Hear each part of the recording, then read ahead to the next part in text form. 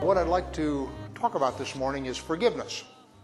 This would seem to be a really good Torah portion to talk about forgiveness because you have the meeting of Jacob and Esau. However, the circumstances are somewhat ambiguous, and it isn't really clear from the story that you actually have forgiveness going on with Jacob and Esau. And I'm not going to go through the reasons for that. But it seems that by the end of Isaac's life, the two of them have reconciled. They can come together in peace and bury their father.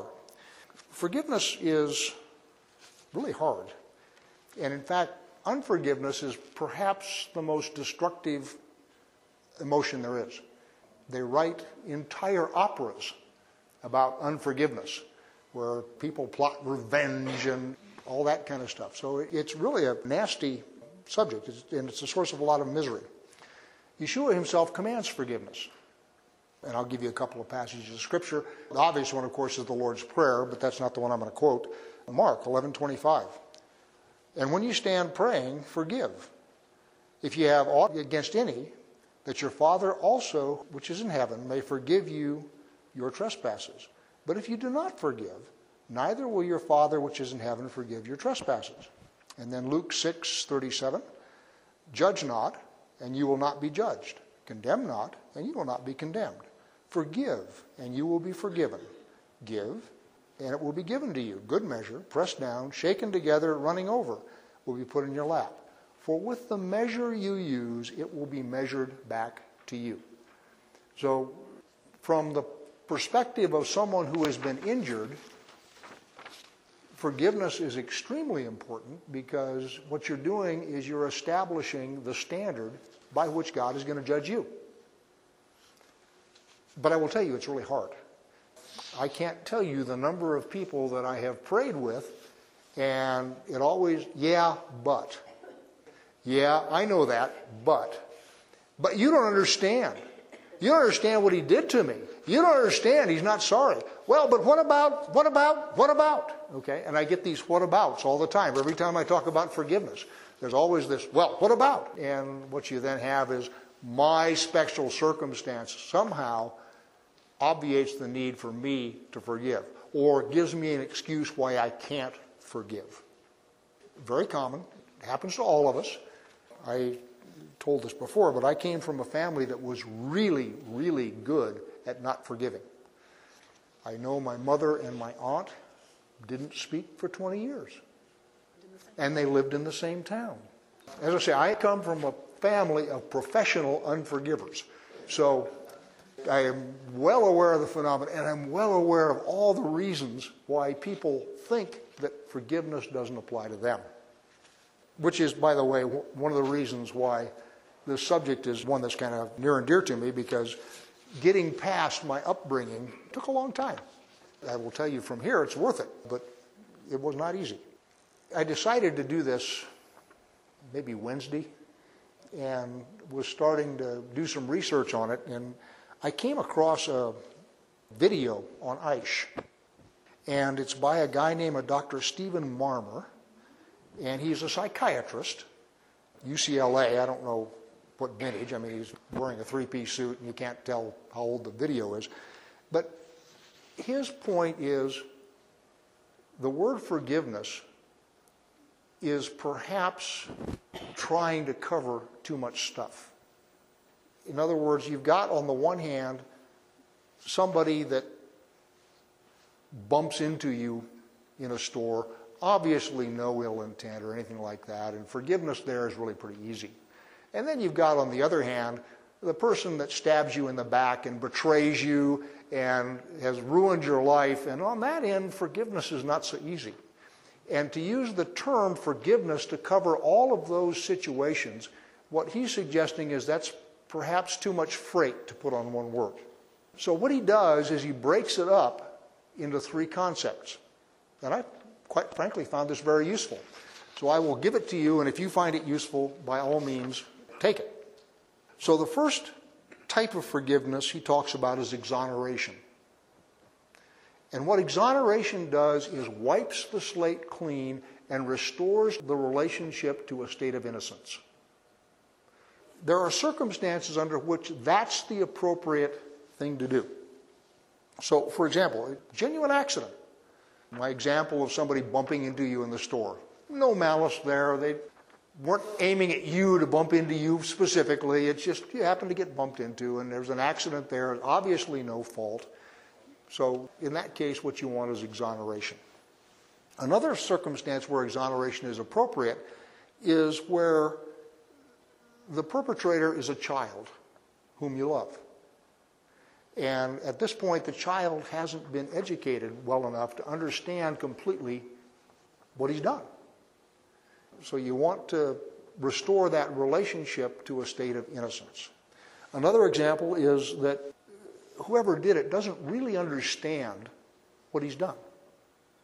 I don't know about you, but I am really good at saying things the wrong way. I can remember one time when I was still in the Army, I said something to my boss, and he looked at me and I said, "Whoa, sorry, sir, that didn't come out right." And it didn't. The way I had said it, I mean, it was just like I'd slapped him in the face, and I could see he was getting mad and all that kind of stuff, and that was certainly not my intent. I just said it wrong. And that happens to all of us. So in those circumstances, exoneration is an appropriate word. The next circumstance is the one who did it recognized that he has done something that's hurt you. He's truly sorry.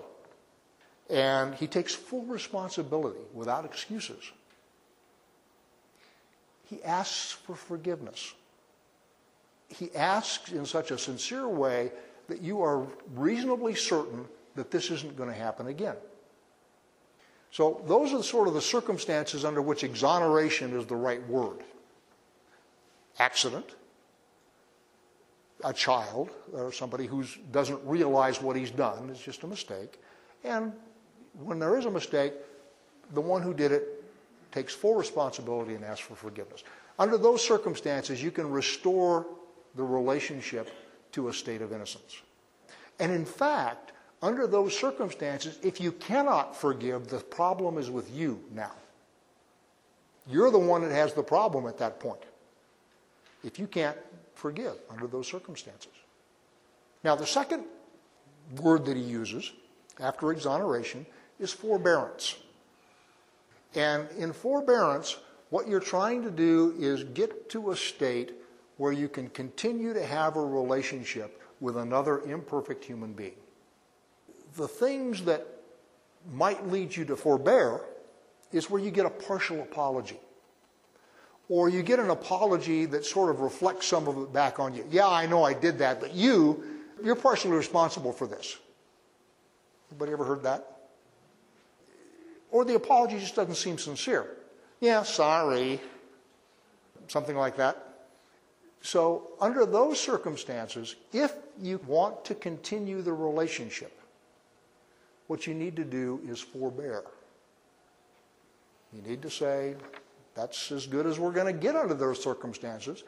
I'm not saying have this conversation necessarily, but you are someone with which I am going to continue to have a relationship. Therefore, I am going to forbear. And what you have to do there is you have to give up your fantasies of revenge. Yeah. You knew there was going to be a catch, right? You have got to give up your fantasies of revenge, and you have got to forget the offense. But you are entitled to remain a bit wary in the relationship. The slate has not been wiped clean at this point. You have simply decided, we are going to continue to live together. I am not going to plot murder in my heart, and I'm going to give up this grudge. Now, with time and good behavior, forbearance may elevate itself to the level of exoneration. You never really got a satisfactory apology, but it never happens again. Your relationship is healthy and so forth. And at some point you may be able to say, fine, we're sort of back at the level of exoneration. Maybe not. The idea of forbearance here is there's an imperfect human being who has stepped on my toes, and I have decided that I am going to continue a relationship with that person, and I am not going to carry anger, bitterness, or revenge in my heart. I'm just going to give up on that. I'm not going to do it. And then the third level that he talks about is release. In the case of release, the offender may not acknowledge the offense. The offender may not apologize. The offender may not give you any indication that he won't do it again. In fact, in one of the most difficult ones is the offender may be absent or dead. Know lots of people that have anger and grudges against people who are dead. Parents, relatives, that kind of thing. And they just can't release it. And notice the word here is release. And release doesn't exonerate the offender. Release doesn't require forbearance. In fact, you are not required under release even to continue a relationship with this person. But what you're trying to do is you're trying to get yourself healthy. Because if you're carrying thoughts of murder and revenge and anger and bitterness inside of you, what's happening is this is destroying you, and that person is living rent-free inside your head. And that's why the Bible talks about the importance of forgiveness, because if you don't forgive, or in this case, release, what happens is it eats you up. And again, to use my own family as an example, my mother died an angry and bitter woman. Never forgave my father, and my father didn't forgive her either, but they were angry and bitter and consumed and never let it go. And it affected their lives for the remainder of the time. So my mother, having all this bitterness and anger inside of herself, wasn't hurting my father anymore, wasn't hurting her sister anymore. It was now entirely her own party. And so that's why God says that you need to forgive. And as I say, I very much like this taxonomy that this psychiatrist has come up with to break forgiveness up into manageable chunks. Because when you just say forgive, boy, in some cases that is just too big. And I'm not sure I can forgive globally, but what I can do is I can release this. I can get it out of my life. And I don't have to deal with you anymore necessarily unless I want to. So it is not the case that I've got to go back and have you step on my toes again. That isn't required. What I have to do is I have to get it out and get it gone. Now, barriers to forgiveness. As I've said, forgiveness is really hard. And in fact, one of the things I was looking at, I think on Aleph Beta, was talking about repentance and forgiveness. And the two concepts are related, obviously, but they're different. You can tell because they're spelled differently. Repentance is really much easier than forgiveness. Because I can look at myself and say, you know, that was really wrong, and yeah, I don't want to go apologize, but I will. And that's really much easier than forgiving. Several reasons. The biggest one, I think, is pride. How dare you treat me, who is the most important thing in the universe, like that? How dare you do something like that to the most important person in the universe, me? That's just pride. And we all struggle with it. I certainly do. But understand that pride will keep you from forgiving, because you can't get past the idea that somebody would dare do something like that to this really important person. Fear. There's always the fear, if you forgive, that you give license to the perpetrator to do it again.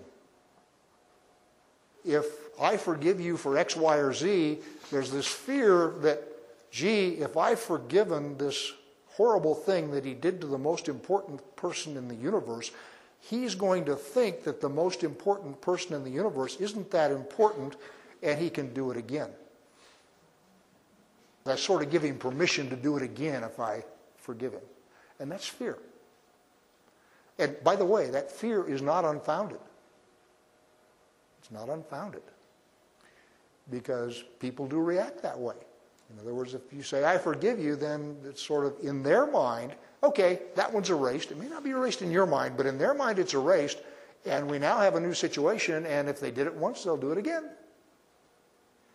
So it's really better and safer if I keep this person now at a distance and keep reminding them, you can't treat me that way. I'll just keep them out there, and I'll keep reminding them of what the offense was so that they know that if they treat me that way again, it's going to be World War III. Whereas if I forgive them, that means I've got to let it go. And letting it go may give them permission to do it again. And then the other one, that sort of a mixture of fear and pride, is if you forgive someone, or if you let someone know that you have been hurt, what that does is it maps out where the chinks in your armor are. So if your sister says something scummy to you and you turn red and react and, oh, it just is devastating to you, and your sister says, ha, next time we have an argument, there's the place to strike. You know, you have all had brothers and sisters or classmates in school, or you know the phenomenon I'm talking about. So there's this temptation, if you will, to say, didn't hurt. You didn't do anything to me. You never touched me. When inside, in fact, you are hurt. And what you need to do is forgive, but if you do that, you sort of open yourself up to, oh, now he knows where my buttons are. Like I say, this is difficult. This is not an easy thing. Otherwise, God wouldn't talk so much about it. All right, so let's talk about why it's important. Now, I've talked about sort of the mental health aspect of why it's important. In other words, if you don't forgive and you keep this stuff inside of you, one of my favorite phrases that I coined years ago is, bitterness is a poison that you take hoping it'll kill somebody else. It really is. And part of the problem is our sense of justice. He really, really messed with this most important person in the universe, and he has not suffered nearly enough. The punishment is not appropriate at this point. That sucker has got to be further punished in order to make the scales balance. So a sense of justice will keep you from forgiving. Now, one of the things that we've said, especially around Yom Kippur, is the idea that repentance is built into the structure of the universe. And so is forgiveness. Now, I'm going to slip into engineering speak. Some of you can tune out if you like. Developing humans is a really hard problem. And in engineering, there's sort of two ways to solve a problem. More than two, but two that I want to talk about. One is what's called a simultaneous solution, where you write down all of the conditions and you solve them all at once. That's really, really good for simple problems. But for really, really complex problems, you can't write down all the conditions. You just don't know them all. So it's not even possible to assemble all the necessary equations, much less solve them. So the only way you can solve a problem like that is by what's called iteration, which means you try a solution, you see how it works, you make adjustment, and then you try another solution, and you sort of work your way toward a solution. People learn by iteration, which means God expects you to mess up. It is not the case that anybody comes issued from his mommy's womb perfect. Doesn't happen. And the way we learn is we try something, we get our fingers burned, say, that's maybe not such a good idea, especially for fast learners. Slow learners, it takes a couple of scars before you get there. But the whole idea is you try something and you discover, wow, that doesn't work, or wow, that worked pretty well. And then based on that, you learn and you move from there. The only way that kind of a solution works is if there is the opportunity for repentance and forgiveness. In other words, the first time your toddler throws a tantrum, if you say, over for you, and you cut his head off, we'll try again for another 2-year-old, You can go through a lot of 2-year-olds and you're never going to get one that's going to make it to 3. It just isn't going to happen. So the only way that process of learning works is if there is the opportunity for repentance and forgiveness. So they are built into the structure of the universe. And what God is saying in His Word is the standard that you establish is the standard I'm going to use with you. Now, I have forgiven you. I have set up a mechanism, the blood of my Son, that allows me to forgive you. And what I want you to do is learn to be like me, God, not me, John. Learn to be like me and learn to forgive. Learn to take these terrible, terrible things that people do with and to you and elevate it to the level that you can forgive. And again, the taxonomy I have here is exoneration, forbearance, and then release. And the minimum standard is release. You've got to be able to give it up. Now, you may decide that the person you're involved with is so toxic that you don't want to be involved with them anymore, and that's okay, as long as you're not doing it to punish them. Everybody hear what I just said? As long as you're not sticking your hands in your pocket and sticking your lip out and going off into a corner and saying, I'm going to hurt you by withdrawing my fellowship. That's not forbearance. That's revenge. That's different from saying, I am releasing this. I am not going to be bitter anymore. I am done with this. But also, you're too dangerous. And I just as soon not spend any time with you. Everybody understand the difference between those two concepts?